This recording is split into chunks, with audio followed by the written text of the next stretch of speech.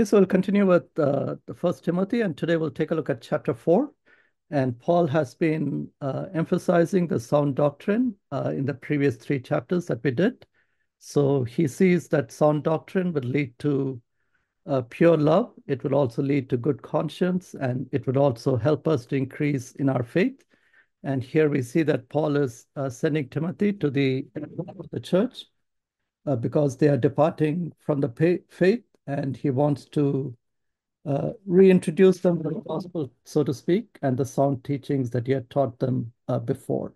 So in chapter 2, we saw that we need to pray for those who are in authority, and we also saw that how the uh, how the women should behave in a mixed setting. And in chapter 3, we saw uh, the qualifications for the elders and for deacons, and we also saw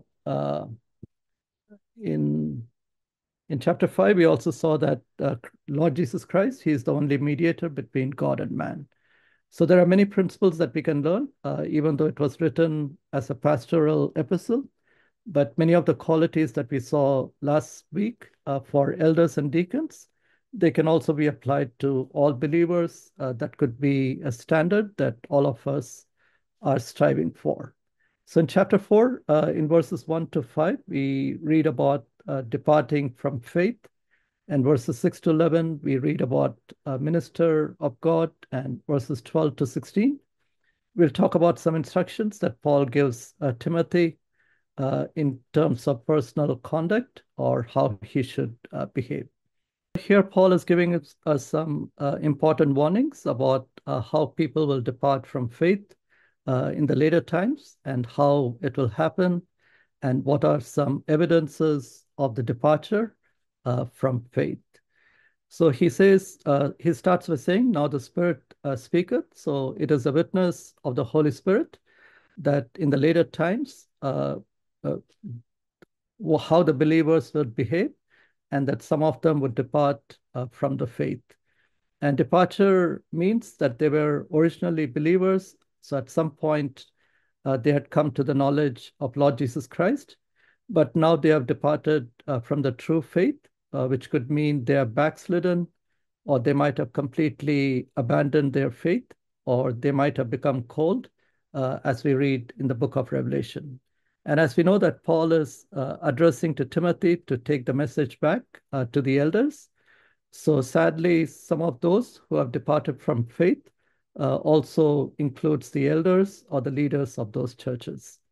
And they have departed from faith. And when you're departing from something, then you're turning to something else. So in this case, they are departing from faith and they are turning to false teachings. And we see that even today, that many people are attracted by the wrong things, even though they might be born again, even though they might be saved. As they progress in their faith, instead of going higher in their faith, they may be distracted and they may depart from their original faith. And that happens due to a seducing spirit, or the spirit of devil, or the spirit of false teachings that we see in the world. And we can consider that as demonic teachings that is taught by false teachers. And here Paul talks about the doctrine of devils. So we see the sound doctrine that Paul is trying to teach Timothy, but at the same time, there is the opposing force, which is the doctrine of devils. That could include the cults that we see today. It could be false religions that are practiced around the world. So as believers, we should know the difference between the two. What is the sound doctrine and what is the doctrine of devil?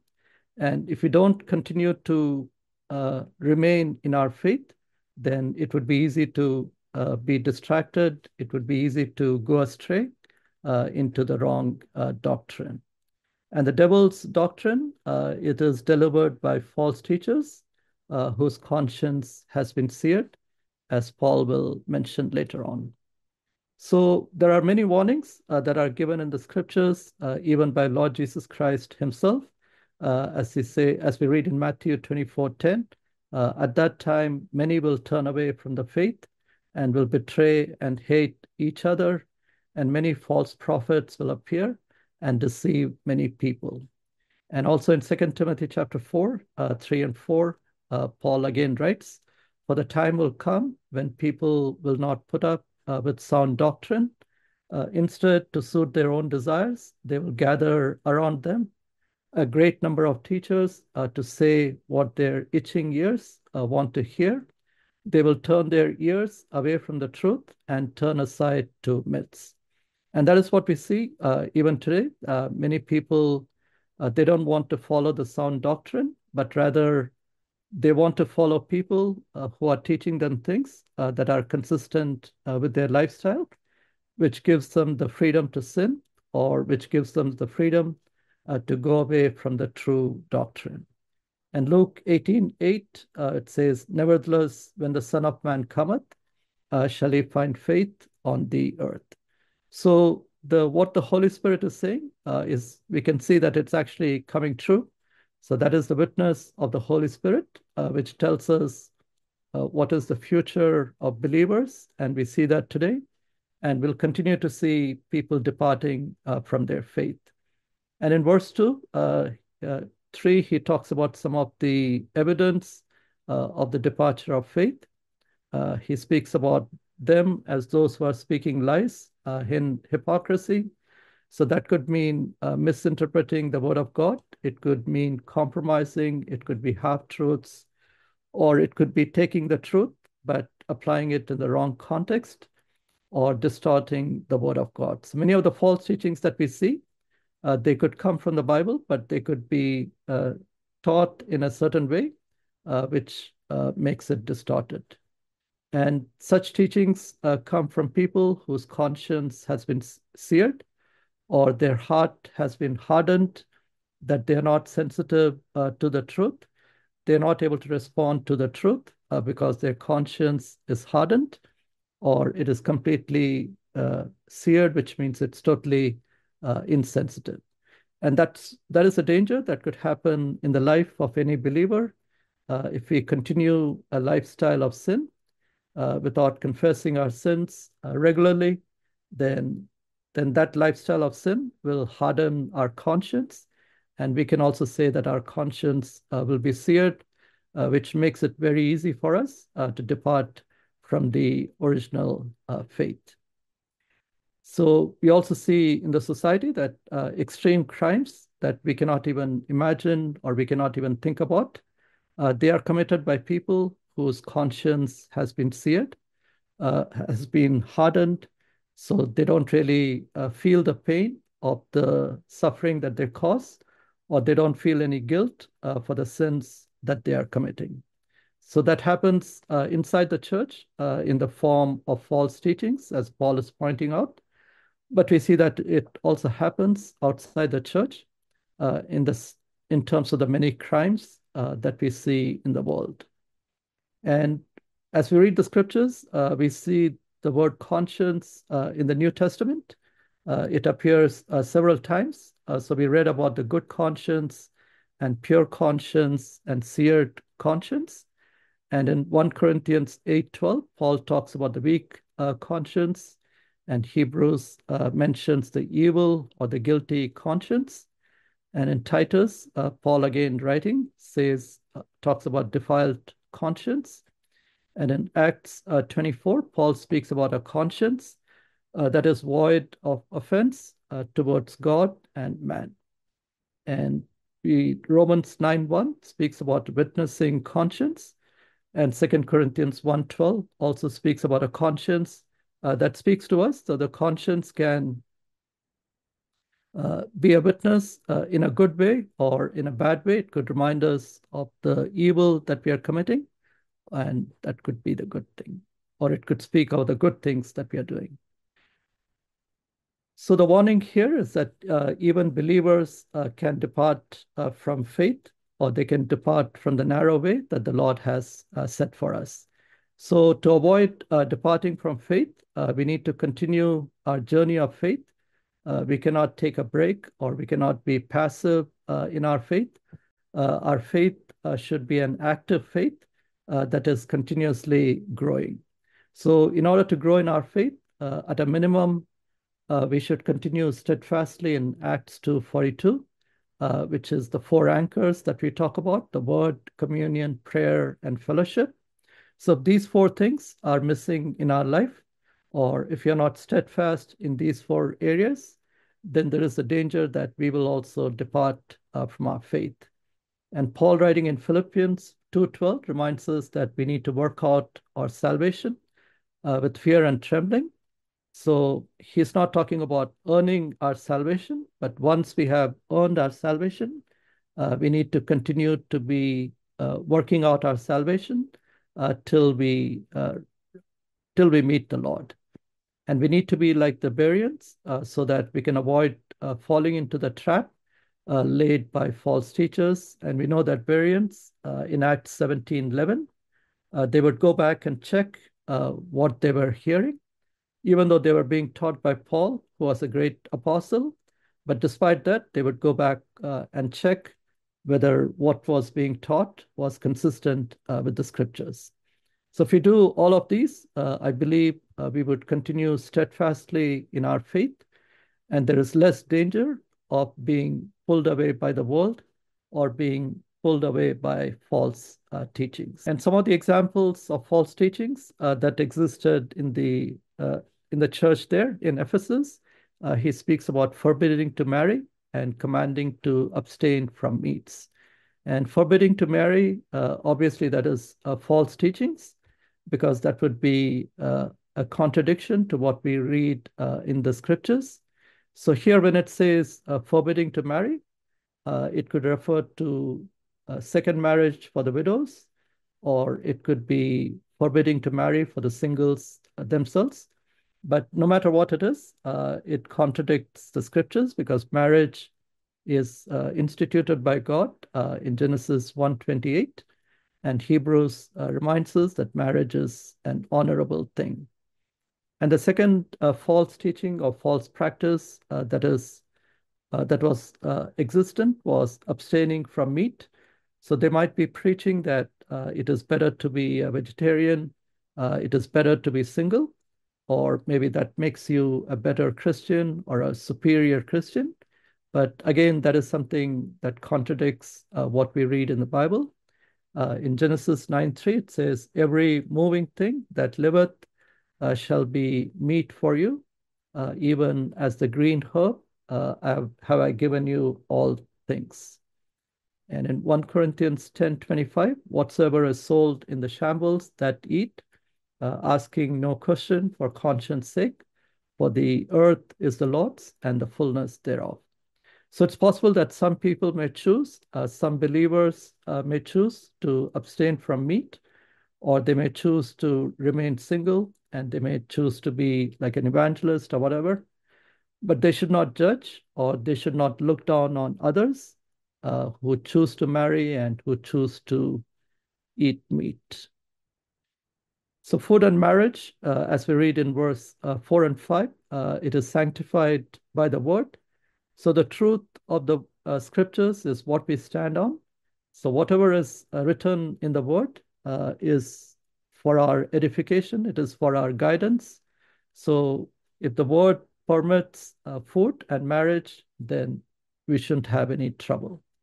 And food is also sanctified by prayer, as we read in Matthew 14:19. He commanded the multitude to sit down on the grass, and took the 5 loaves and 2 fishes, and looking up to heaven, uh, he blessed and brake and gave it to the disciples, and the disciples to the multitude.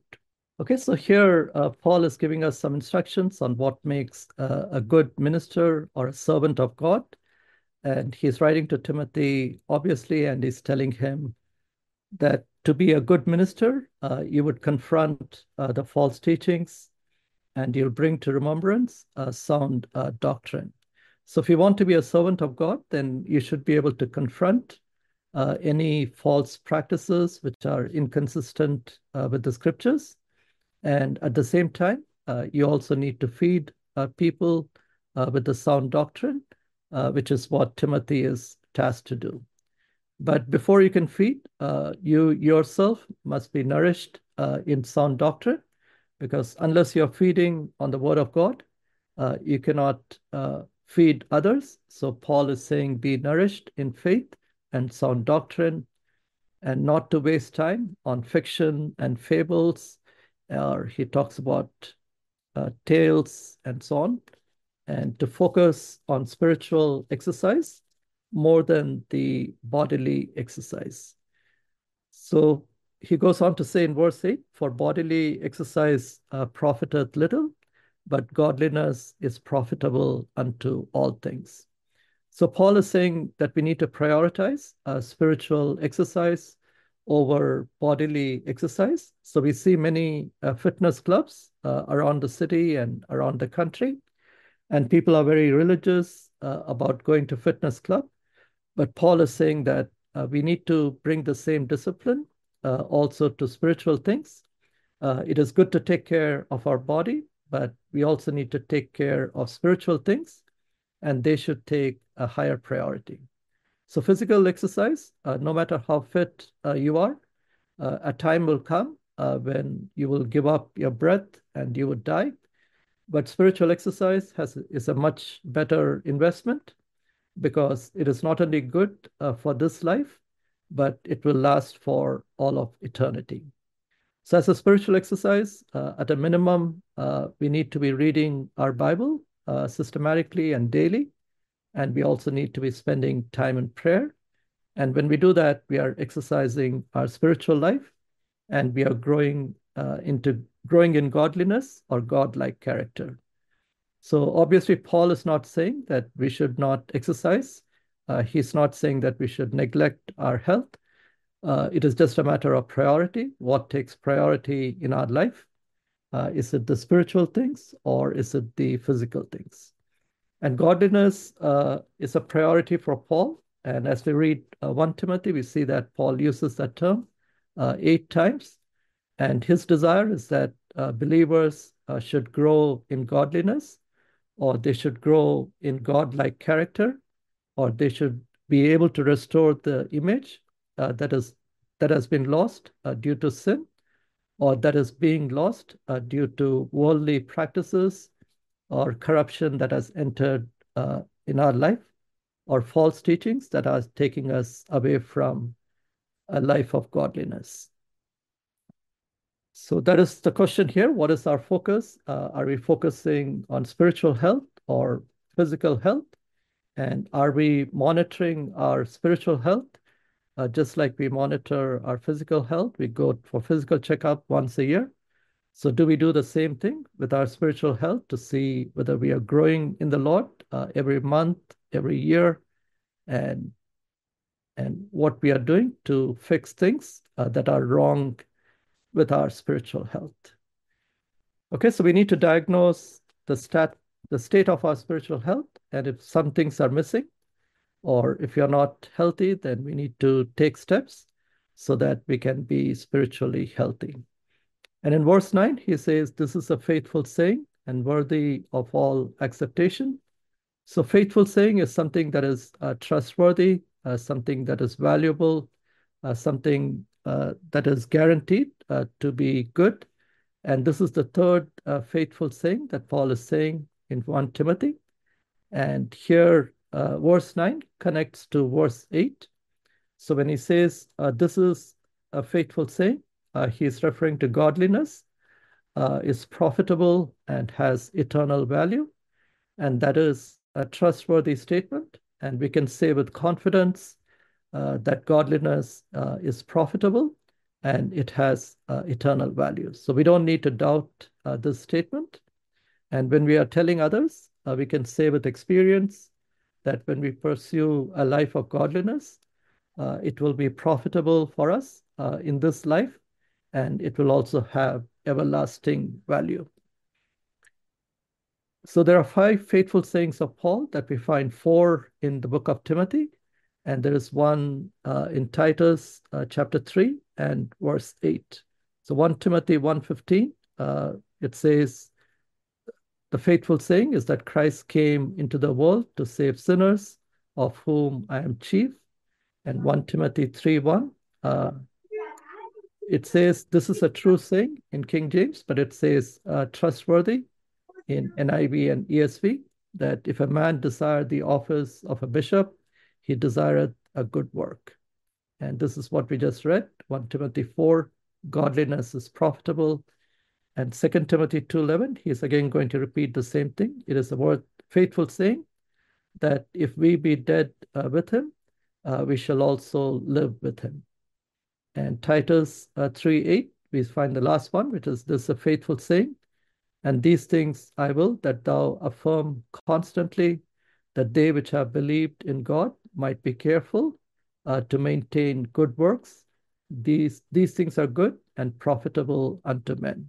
So that's consistent with what we just read in chapter 4, that when we maintain a life of godliness, it is something that is good, and it is also something that is profitable. And that is something that we should follow, and we should also teach others. And in verse 10, he writes, for therefore we both labor and suffer reproach. So therefore reminds us that he's speaking about the motivation for ministers of Christ. And what is it that motivates servants of God? What is it that motivates ministers of God to labor for the Lord and to suffer for him? So there should be something that is motivating us in the work of the Lord. There should be something that motivates us to suffer for the sake of the Lord. And here it says the purpose is to promote salvation and godliness. So that was the mission that even Paul had. His mission was to preach the gospel and to bring people to the Lord. And at the same time, those who are saved, he was able to teach them the sound doctrine so that they can continue a life of godliness. So we need to ask ourselves, what is our motivation for serving God and suffering for his sake? Do we have the same motive that we are doing it for the Lord, to bring people to the Lord and to teach those who are already saved? Or are we serving God just because it brings us personal satisfaction or it brings us personal glory? So Paul is reminding us that our motives should be clean when we are serving the Lord. And in the same verse, he says, our trust is in the living God. So we talked about that last week, that we are a part of the church of the living God. And our trust and our confidence is also in the living God. And in same verse, he reminds us that the living God, who is the Savior of all men, especially of those that believe. So as we read the scriptures, we are reminded that Jesus is the only source of salvation, and he is the source of salvation for everyone, but obviously not everyone believes. So that is why not everyone is saved, but the provision is there for everyone to be saved by believing on Lord Jesus Christ. So in Matthew 1:21, we know it says, and she shall bring forth a son, and thou shalt call his name Jesus, for he shall save his people from their sins. So that is the purpose for which Lord Jesus Christ came into this world, to save people from their sins. And in 1 John 2:2, it reminds us that he is the propitiation for our sins, and not just for us, but for the sins of the whole world. And Hebrews 2:9 again reminds us that he, by the grace of God, shall taste death for every man. So we see that Jesus, as the source of salvation, is available to everyone. So that is why we need to be faithful in preaching the gospel. We need to be faithful in telling people that they need to confess their sins and they need to believe on Lord Jesus Christ, because the door is open for everyone to be saved and to enter into everlasting life. And 11 reinforces that Paul is giving this commission to Timothy, that he should command and teach all that Paul is writing in this epistle from chapter 2, or it could simply be contextual in terms of verses 6 to 10 that we just read. Yeah, so that's a good passage. Then obviously it doesn't apply just to Timothy or just to the elders and leaders. It is a passage that can apply to all believers in terms of what Paul is telling Timothy. So there is a good application for all of us in terms of how we should be an example to others and how that life will appear to everyone. So Timothy is young, as we know. He's about 30 years old, and he's being sent to meet or to talk to the elders who are much older. So here, when Paul is writing, he's saying that no one should dismiss him because of his age. So oftentimes we may dismiss people because they are too young. We may think that they have nothing to share or they have nothing good to tell. Uh, but uh, but even though Timothy is young, he will be able to command the respect of the elders if he's able to live a life that is blameless and he is bold in proclaiming a sound doctrine or sound teaching. So even today, respect and trust, we cannot earn the respect of others. We cannot earn the trust of others if we do not have strong convictions and if we do not have a godly character. So when Paul is sending Timothy to a much older group, he wants to make sure that Timothy has a good testimony and he has a good character so that people will listen to what he has to say and the teachings that he has to deliver. And he talks about five things. He talks about mostly on the conduct and character. So, word, or it says conversation or speech. So we need to be careful about the words that we use, the speech that we use while we are interacting with others. So our words are good when they are positive, when they are encouraging, and when we are speaking the truth. But when we are negative and when we are discouraging others, or when we are speaking lies, then obviously that is not a good testimony for a believer. And he talks about conduct or he talks about love. So love should be central to our character. And that is what Paul reminded us in first chapter, that when we are following a sound doctrine, it would also lead to purity in our love, and our love would be selfless. It will not be hypocritical, and all the actions that we do would be motivated by love. So we see a lot of actions even within the churches. We may see a lot of good works, but oftentimes those good works they may not be motivated by love. People may have different reasons for doing certain things, but here Paul is reminding Timothy and also all of us that our love should have no hypocrisy and there should be no selfishness. There should be no personal motive in doing what we are doing. And the Spirit could refer to the attitude that we bring to different things, or it could be the enthusiasm, it could be the eagerness with which we do certain things. So obviously, we could do many things with the wrong attitude, or we could do things without any enthusiasm. And the Bible says the Lord loves a cheerful giver. So it could mean not only in the context of finances, but also in the context of anything that we do in the house of God should be done with enthusiasm. It should be done with the right attitude. And faith does not mean faith, it means faithfulness, since Paul is talking about character. So, faithfulness, as we said before, is a very important quality in the life of a believer. And Paul himself said in chapter 1 that the gospel was given to him because he was found to be faithful. So we see that God gives ministry to people who are faithful. And Paul was using himself as an example. And he was telling Timothy that he also needs to have that quality or character of faithfulness. And lastly, purity. There should be purity in our thoughts. There should be purity in our actions as a believer. So even though these are just five qualities that Paul is talking about, but these are five important things that should be present in every believer. The way we speak, the way we conduct ourselves, the spirit of love, and our attitude to different things, our faithfulness to the ministry, and the purity of our life. And in verse 13, he says, Till I come, give attendance to reading, to exhortation, to doctrine, and neglect not the gift that is in thee. So in NIV, it says, uh, Timothy should be consistent in the public reading of the word.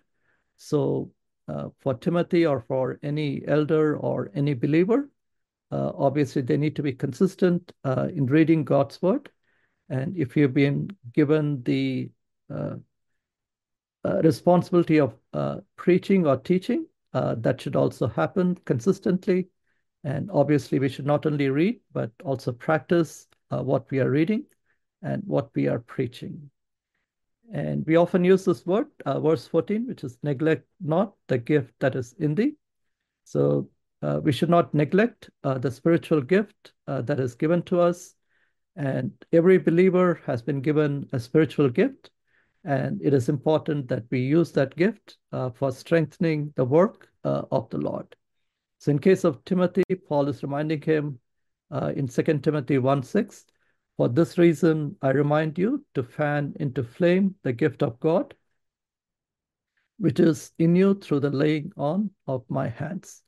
So he speaks about fanning into flame or stirring up the gift or putting it into action, the gift that is given to Timothy. So we need to keep in mind that laying on of hands does not transfer the gift. A gift is always given by the Holy Spirit. It is not something that is given by the church elders or the church deacons or the pastor or anyone else. It is a gift of the Holy Spirit that is given to every believer. So even though we are not told specifically what gift is given to Timothy, based on what we read, we can say that Timothy probably had the gift of teaching, the gift of pastoring, and also the gift of evangelism, which Timothy was able to use in his life.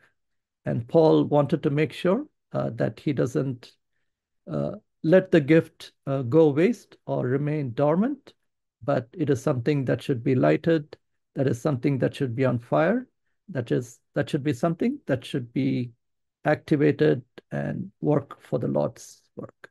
So verse 15, meditate upon these things, think about these things, what he's telling him, and to give thyself wholly to them.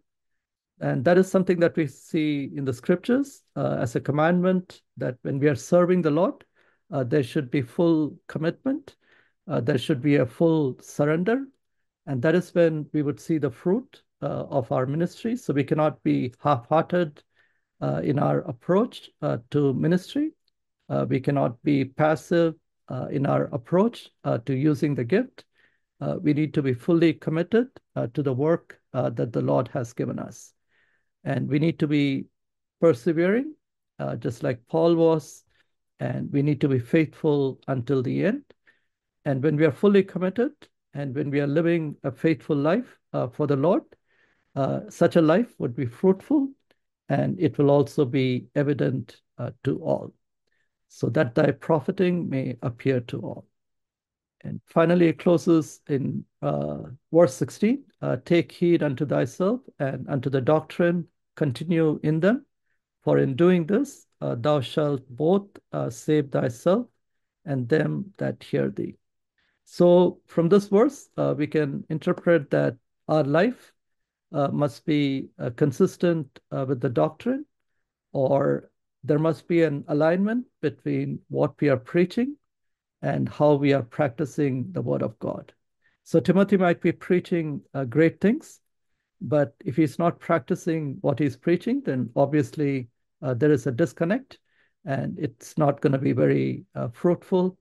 So God is always watching the alignment of our life.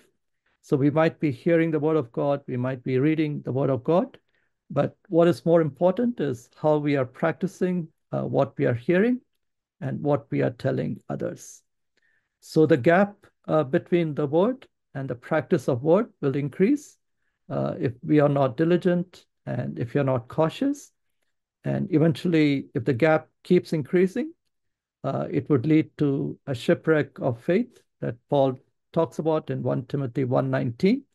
And we also would be victims of the devil's doctrine, or we ourselves might become false teachers because there is so much of a gap between what we are saying and what we are practicing. So when we persevere in our faith, we will be able to save others from the doctrine of devils. So obviously, a believer who is sinking, they cannot save others because they themselves need help to be lifted up. And in the same way, a believer who is empty, they cannot feed others. So that is why Paul is emphasizing to Timothy in the last section of chapter 4 that he should uh, he should also have a good character and conduct himself well, and he should persevere till the end, so that his profiting will appear to all, and that his life would be a blessing to everyone. So those are the three things that we are reminded in chapter 4. We are given the warning that people will depart from faith because of false teachings that will come into play. So when people are not faithfully growing in their faith or continuing in their journey of faith, they will be pulled away by the devil's doctrine. And we talked about the minister of God and why we need to be exercising our spiritual exercise is more important than physical exercise. And we closed from 12 to 16, where Paul is given 5 areas where he must be an example.